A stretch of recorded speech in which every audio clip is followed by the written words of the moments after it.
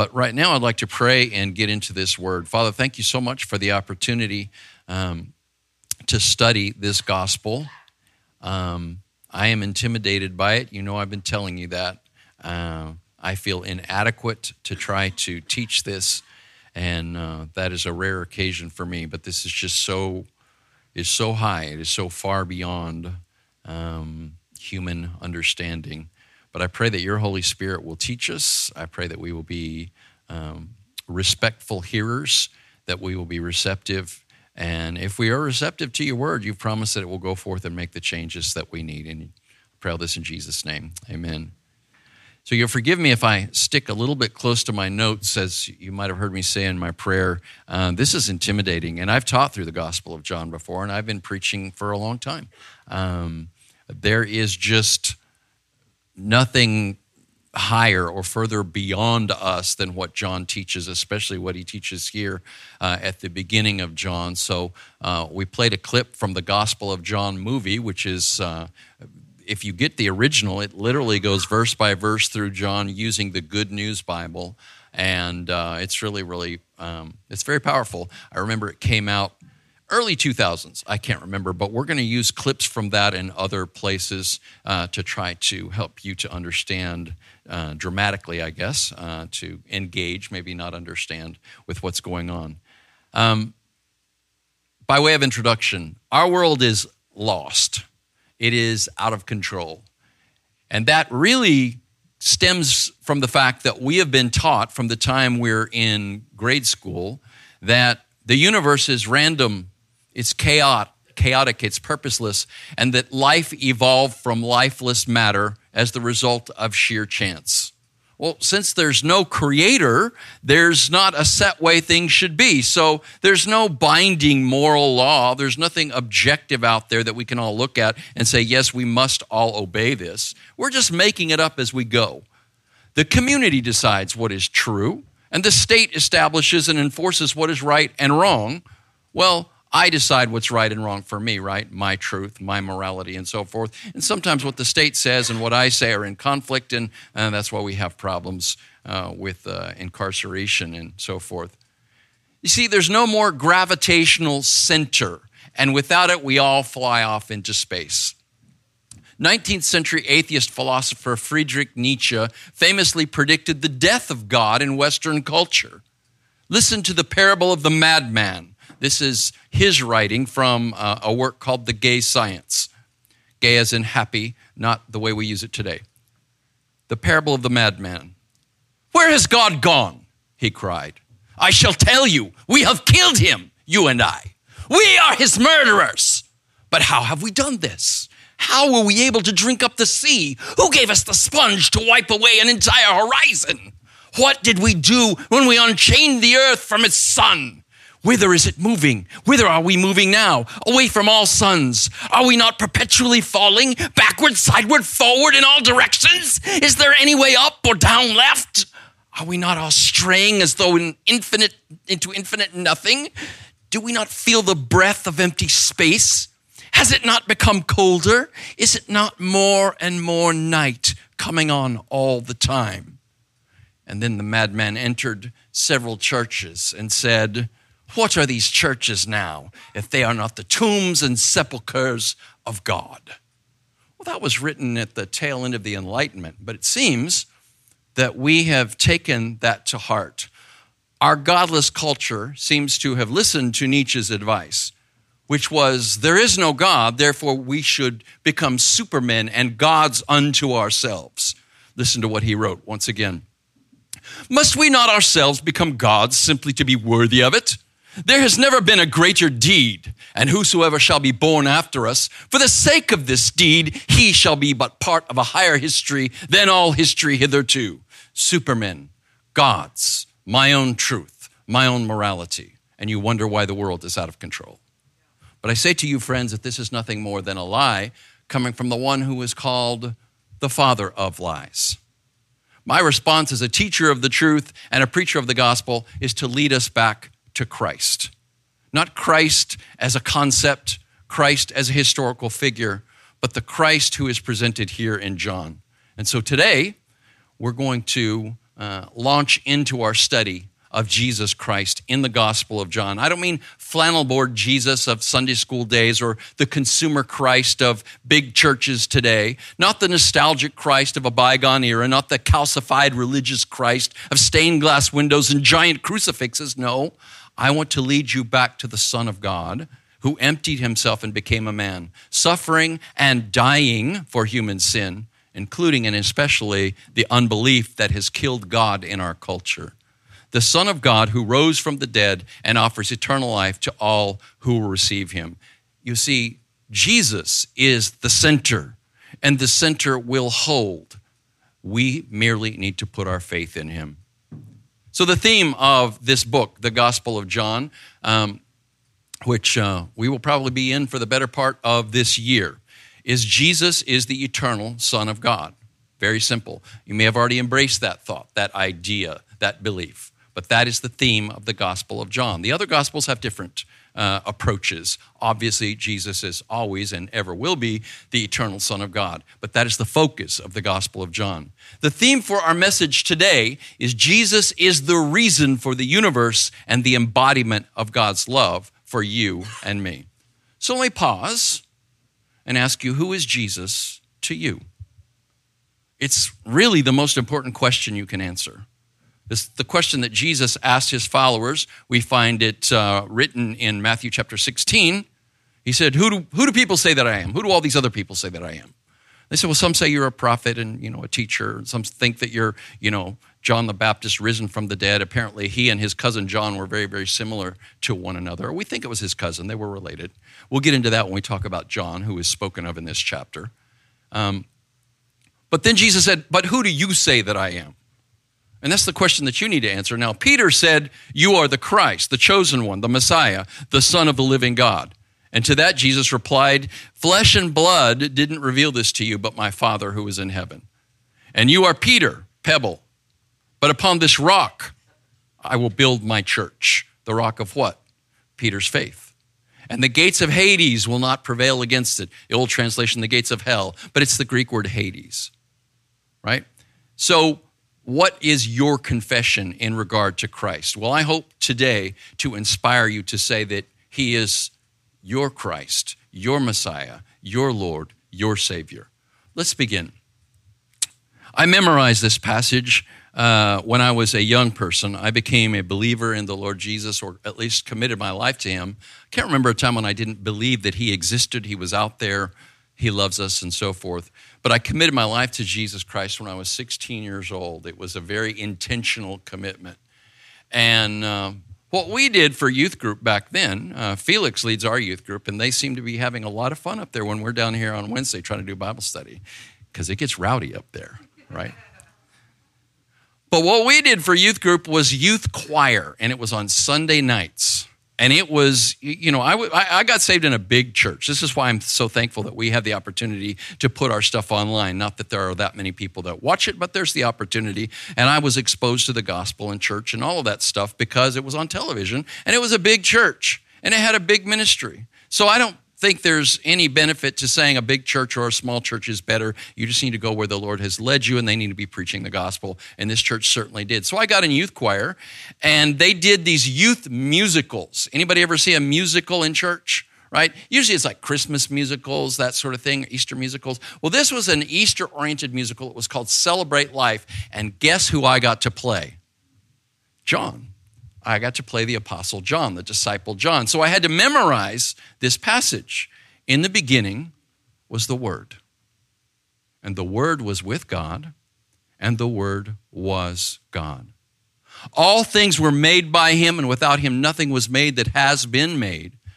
In him was life, and that life was the light of men. The light shines in the darkness, and the darkness has not overcome it. So let's look at those verses one at a time here. And honestly, we're just going to look at the first three.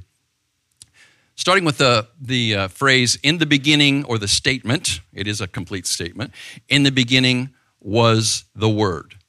Well, this refers to Jesus, who is the Word become flesh, And we know this because that's what verse 14 says, and the Word became flesh and lived among us. We beheld his glory. Glory is of the only begotten of the Father, full of grace and truth. The only begotten, born, all right? This is Jesus that we're talking about. He is the Word of God. Well, what does it mean to say that Jesus is the Word? This is a designation that John uses of Jesus in several different places in his literature. But this is really the only place where he refers to Jesus as the Word in this gospel. And this portion that we have read today, beyond what I just recited to you from memory, the portion that you saw on the screen is called the prologue. It's an introduction to John. Well, let's look at what is a word, right? Well, according to the dictionary, a word is the basic, distinct, conceptual unit of language. Words reveal and organize our thoughts. A word gets my thought out and makes it possible for you to receive it and get it in to your mind, right? So Jesus Christ personifies and communicates God's thoughts and thus his will to human beings. We call the Bible God's Word. How many of you have called the Bible God's Word, right? God's Word is the Word of God. But Jesus is the full and final Word of God. Here we see Jesus called the Word of God, okay? He, that is Jesus, is God's message to human beings. When we were going through the period of time of Advent leading up to Christmas, I focused on the angels and the witness of the angels, but really I focused on the one idea of the angel of the Lord. And I told you that was the pre-incarnate Christ. That was the pre-incarnate Son of God appearing on earth to communicate God's will to human beings. He was already doing this before he was born of Mary, born of a virgin, and lived the life that we're going to read about here. But beyond that, I said this on that Sunday of Advent, and I repeat it, Jesus is the messenger, but Jesus is also the message. The Greek word that is used here is the word logos, or logos, depending on how you want to pronounce it. And it also, in addition to referring to a word, it also refers to reason. So Jesus is the manifest expression of God's love and logic. Reason refers to both purpose and order. The Son brings both, as in S-O-N, the Son of God, brings both purpose and order to the universe. Is it any wonder why we have left behind order and purpose in our lives? Because we have affirmed what atheist scientists have been trying to say, that there is no order, that everything is chaotic, that everything is random. Further, the Word is pre-existent. That is, he exists before time, right? In the beginning was the Word. If you were paying attention to the passage as it was being performed on the screen a moment ago, it said, in the beginning, the Word already was, or the Word already existed. That's the idea here. So I was sitting down here in the front last Sunday, and Misty's little daughter, Lydia, sat next to me, and she asked me this question: how old is Jesus? Now, I should have just simply answered, as I'm going to simply answer to you, Jesus is forever old. Amen? However, this is on the heels of Christmas. And she understood, and we understand, that Jesus was literally born as a baby in a manger. So my brain is going, well, how am I going to approach this with Lydia? So I went into a long explanation that was probably longer than it needed to be about the pre-existent Christ and how we're going to teach this next week. And she goes, oh, okay. Well, I think he created us. You're a smart little girl is what you are. All right? Jesus is forever old. Let's go to the next phrase. And the Word was with God, and the Word was God. In the Greek word order, it is literally, and God was the Word. Later in the Gospel of John, we will hear Jesus say, I and the Father are one. Jesus is God. Can you say that? Can you affirm that? See, that can be a sticking point. I remember some years ago when Craig was our youth minister, we had a bunch of youth. Your group is really growing. But we had to have two services, and one of them was largely youth. And we baptized a bunch of those kids. Craig and Rachel used to live in a house just a little ways down the street here, and they had a pool in their backyard, and we baptized a bunch of these kids.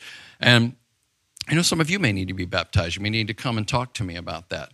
Well, you need to have a real relationship with Jesus before that happens. Baptism doesn't save you. You're saved, and so you are baptized. And so I always ask these young people and adults, whoever it is, the question I asked you at the beginning, and who is Jesus to you? And I want them to be able to affirm that Jesus Christ is God. He's one with the Father. That doesn't mean that they need to understand that.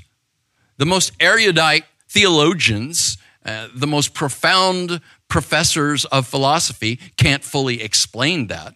You simply affirm that because it is the reality that we find in the Word of God. Jesus is God. And I can remember two young people, right?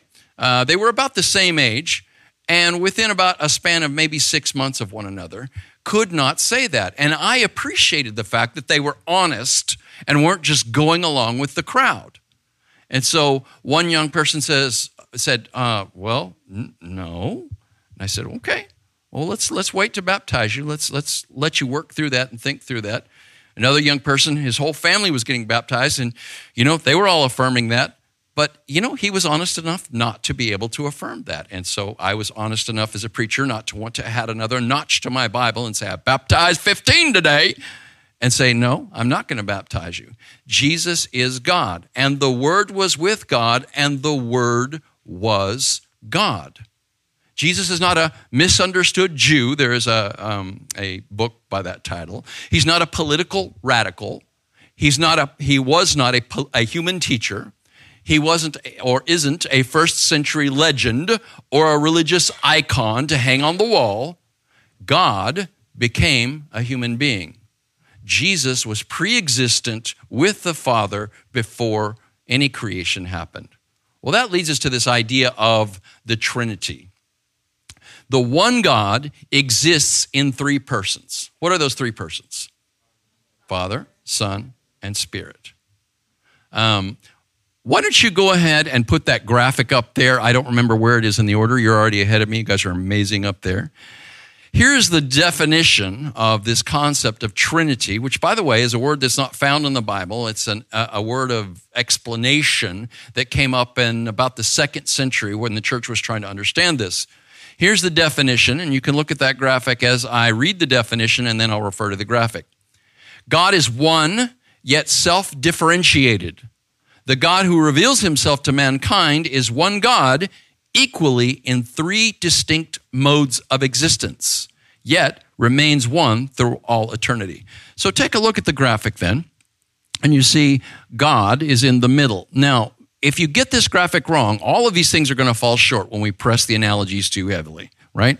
If you looked at this, you could say, well, there's four there. There's God, and then there's the Father, the Son, and the Holy Spirit. Really, I think it would have been more accurate for them to put Godhead in the middle, right? Meaning this concept of the totality of God, right? The Godhead. That is another term that you won't find in Scripture, but it's our way of trying to explain this, right? God is the Father, God is the Son, and God is the Holy Spirit. The Father is not the Holy Spirit. The Father is not the Son. The Son is not the Holy Spirit. The Son is not the Father. Do you understand? But the Father is God, the Son is God, and the Holy Spirit is God. Amen? That's what we believe, friends. That's what Christians believe. Well, if you don't understand, don't worry. It is a paradox demonstrating that God is far above and beyond our understanding. Philosopher Soren Kierkegaard looked at paradoxes like this in the Christian faith, and there are other paradoxes, and he said that is precisely what caused him to pursue Christian faith, because he understood, and this is Soren Kierkegaard, the Danish philosopher, the father of existentialism. He understood that if God is transcendent and utterly and above us, then we're not going to be able to easily put him in a box. We're not going to be able to easily define him and refine him. Let's go to the next phrase. He was in the beginning with God. Okay? Now, this is interesting.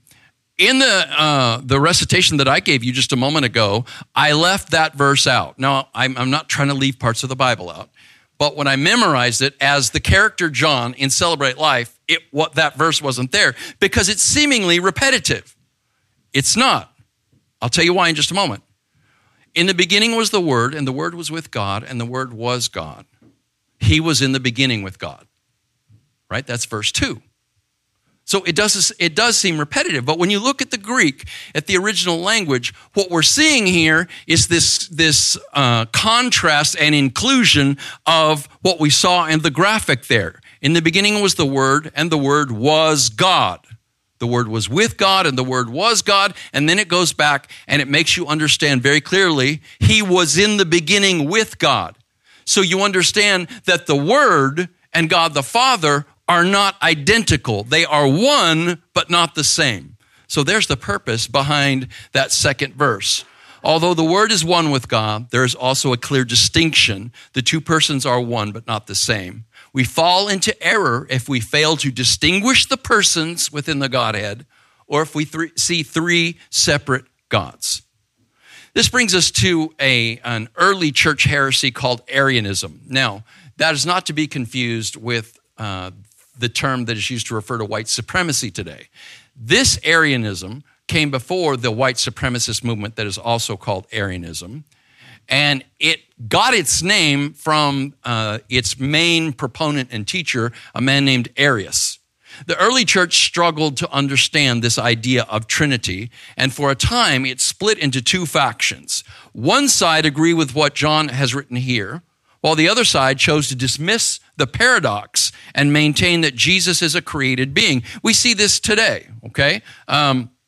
There are churches, Christian churches, who pursue an idea or doctrine called the Jesus-only movement. There's one of these churches. It's a Pentecostal church right up the street from us. And the Jesus-only movement says, don't worry about the Father and the Spirit. It's just Jesus only. That's all. There's just Jesus. Well, see, since our brain can't lay hold of this idea of 1 and 3, 3 and 1, inevitably, people have a tendency to gravitate back and forth between seeing three gods or seeing one God, and we're just going to say, well, that one God expressed himself in different modes at different times. That's an early heresy. It's called monarchian modalism, and that's the heresy that this church up the street and many like it are pursuing. But the first challenge to this was through this fellow Arius. He famously said of the Son, of Jesus, there was a time when he was not. This group was led by Arius, and their position is known as Arianism. The first ecumenical council of bishops was called and met at Nicaea to resolve the question, and they met in 325 AD. It was Constantine that called the council together. Now, don't listen to people like Dan Brown and others who don't understand what went on in church history. Constantine didn't have any power over the council. He didn't tell them what to do. He had simply affirmed Christianity. He wanted Christianity to be the religion of the empire, but he saw that Christianity was divided. Kind of reminds me of what the Republicans just went through last week, right? Yay, we're in charge. No, you can't be the speaker. He's this and we're that, and we can't unite, right? And so as the result, Constantine said to all the bishops, I want you all to get together and I want you to make up your minds.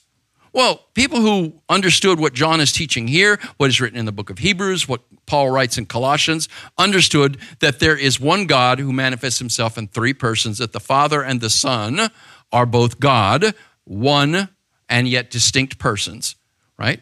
And they just needed to convince the rest of the church of this fact. Well, in the conclusion of the Council of Nicaea, they came up with what is known as the Nicene Creed. If you've ever been to a Lutheran church, you have probably recited this. Other churches, the Catholic Church definitely recites this. This is the relevant part of the creed to the Father and the Son. I believe in one God, the Father Almighty, maker of heaven and earth, and of all things visible and invisible.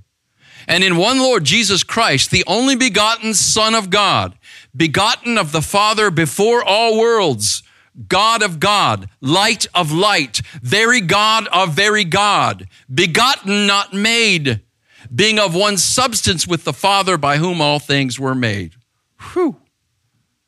I just want to take a pause. I ask you who Jesus is to you. You're listening to these things. Is your view of Jesus high enough? Do you just kind of think of him as, the guy in the robe and the beard and like some of these pictures I have around here? I've told people before, you start idolizing these pictures, I'm going to take them down. They're just intended to be inspiration. But the reality is Jesus probably looked like none of these pictures. But see, that doesn't matter because Jesus was the Son of God, begotten before all worlds, before all time, the pre-existent Word. Now, the next phrase, and man, I beat my brain up over this one.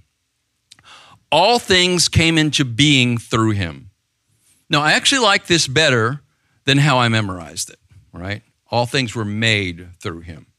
You could translate it either way, but in all likelihood, this is more accurate. This is in a number of translations, but this comes from the New American Standard Bible. All things came into existence through him.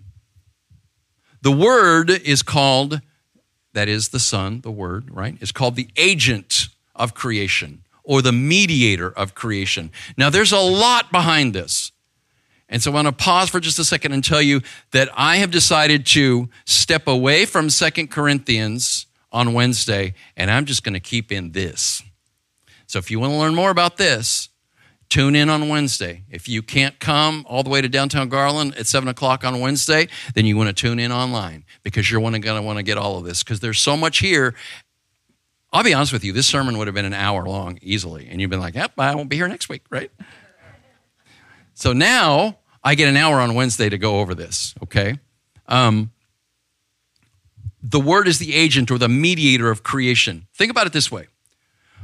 What is the first phrase or the first statement in the Bible? How does it begin? In the beginning, God, what? Created the heavens and the earth.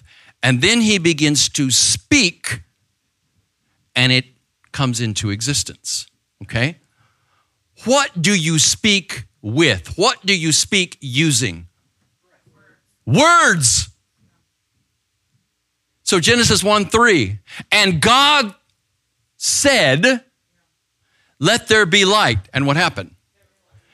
What this is saying is this is more than a statement, words in Hebrew or in Greek or in English. This is a way of understanding that God the Son was the agent of creation through whom it all came into existence.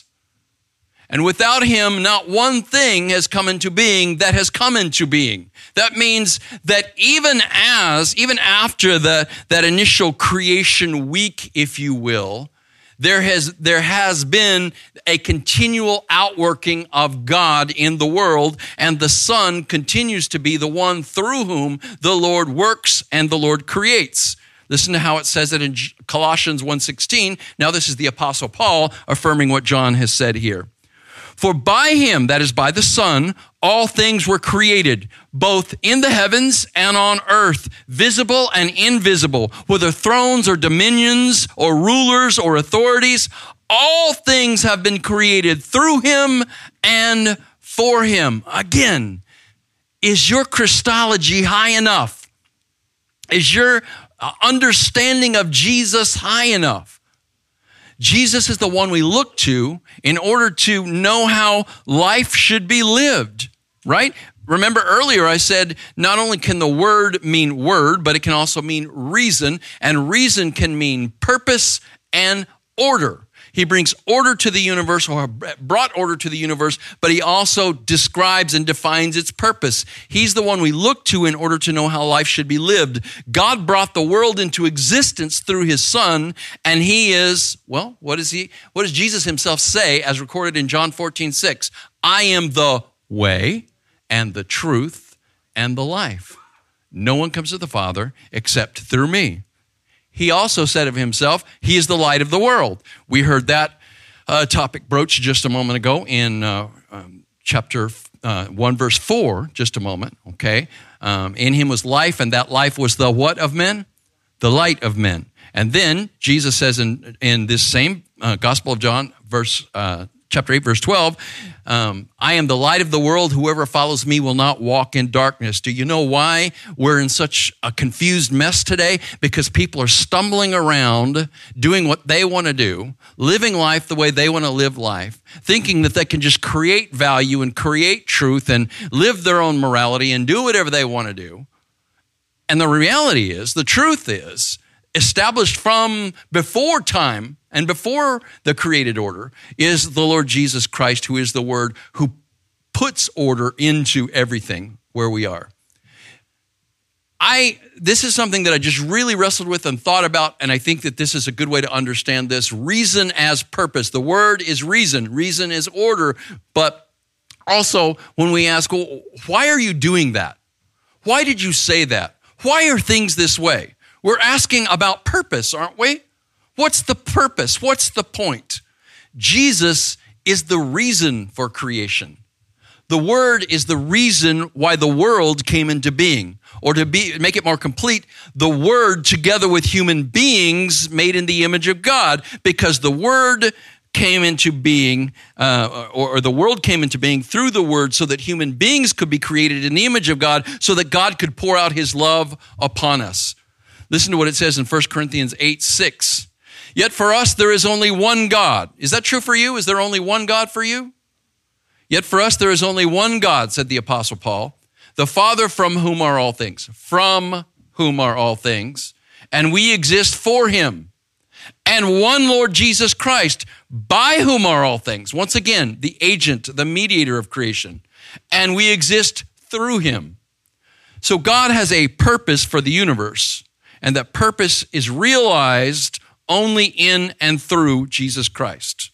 Okay? Again, in the Johannine literature, in 1 John, John writes, God is love. How many of you have heard that? God is love. He defines what love is. It doesn't say love is God. Not all love, as we express it, has anything to do with God. God defines love. God is love. And Jesus is God. Therefore, Jesus is what? Love. Most importantly for us, Jesus is God's love poured out upon human beings. God willed to create a world where His love could be expressed, and Jesus is the means and the medium through whom God's love flows. I think that is the reason for the world, the reason for the universe. There are some that would say, well, it's for the glory of God. Well, this all glorifies God. There is no question. But I think at the root of it, the reason for creation is so that God, through His Son, could pour out His love on you and I. Now, that might seem very simple, but I think it's very profound. Further, same Gospel of John, chapter 3, verse 16. I bet you know this verse. For God so loved the world that He gave His only begotten Son, that whosoever believeth in Him should not perish, but have everlasting life. Yeah, I memorized that one so long ago, I memorized it in King Jimmy, all right? But you might have heard it in that as well. That describes what I'm talking about here. That's Jesus speaking to Nicodemus, and we'll get there when we get to chapter 3, like, a month from now or something. God chose to create the universe to be host for human beings whom He made in His image. I keep saying that, but that's what it says in Genesis chapter 1, verse 27, that He created us, male and female, in His own image. The image of God, the pattern after which we are created, is the only begotten Son. He is the image of the invisible God. Yeah, so there's obviously a problem here, right? We have this image of God in us, and we have Jesus, who is God's image and radiance of His glory. As it says in Hebrews 1:3, He's the radiance of God's glory, the exact representation or expression of His nature. And yet we're so far from that. What happened? Sin. Sin happened. Sin is me choosing not to believe. Sin is me taking my own way instead of following the one who is the way, the truth, and the life. Sin is me falling short of God's perfect standard and intent for me. Human beings are made in His image, and that's the pinnacle of His creation, His natural creation in Genesis chapter 1. But the Son of God is the point of it all. But creation, as we look around us, is no longer perfect. Sin has brought death, and it has defaced God's image in human beings.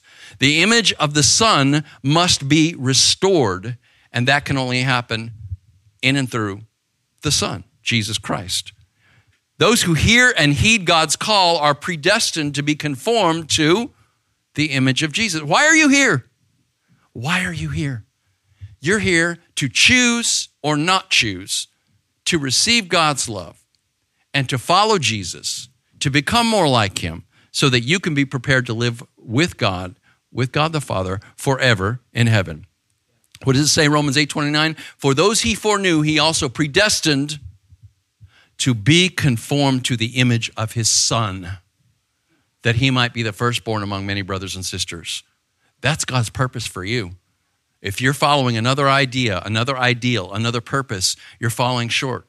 You're failing as a human being because God created you in his image. That image is broken in you until you get it restored in Christ. But that is the purpose for everything in this world and in this universe. It's not an afterthought, though. God didn't put human beings in the garden and then Adam and Eve sinned and God said, oh man, what am I going to do now? No, he knew that that was going to happen when he created human beings. It has always been part of the plan to let us exercise our free will, even when he knew that that was going to be destructive, right? Many of you in this room have kids, right?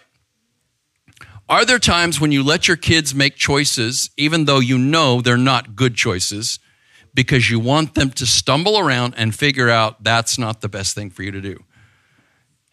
Ideally, you don't let them stumble too far or stumble too hard because you don't want permanent damage to your child, okay? But especially as they get older, you give them more and more freedom because they're going to do it anyway. You can hold off until they're 18 and give them no freedom at all, and then they're just going to bust loose and go crazy. But you're wise parents. You know what you got to do. You've got to give them a little more and a little more and a little more freedom and let them make those decisions and let them figure that out. The scripture says if you train up a child in the way he should go, when he is old, he will not depart from it. But sometimes when he is young, he does, doesn't he? Right? But that's what the Lord has done with us. He's given us free choice, and we get the consequences of that free choice as well. Well, it wasn't an afterthought. He knew we would fall into sin, and that would be the opportunity to demonstrate his grace and love. The love of God is proven and poured out through Christ, who died on the cross to pay the price for our sins. The question is, and I will conclude here, will you believe? Will you receive? In the same passage that we've been in, this prologue, verse 12 says, as many as received him, to them he gave the right to be children of God, even to those who believed on his name. Have you received Jesus? Have you believed on the one who is called the Word, the Son of God, the chosen one, Yeshua, Jesus? What does that mean? It means Yahweh saves, God saves. So if you've drifted away from that, I invite you to come back today. If you've never fully embraced that, I invite you to open your heart and express your love for the Lord and express your faith to the Lord. Let him come inside, we say. Receive his Spirit. He will have much to say in John about the Holy Spirit. But Jesus will literally come and reside in you and restore the image of God in you when you simply open your heart and let him in. Call on his name. Call out to him and say, Jesus, I believe in you. Come and save me. Forgive me of my sin. Recreate the image of God in me. Make me what you want me to be. You are the light of the world. I will follow you. If you would like to give us feedback, you can go to our website, lifewellchurch.com, and you will find on the main page there's a feedback tab, and you can click that. You can fill out that form. You can give us feedback. You can ask for prayer requests, all sorts of things like that. And I hope that you are able to do this. We have a text service that I use to send out information on our church throughout the week. And basically all you need to do is text the word LifeWell from your phone to 94000. And if you do that, it'll drop you into that news text list, and you'll get a couple of those texts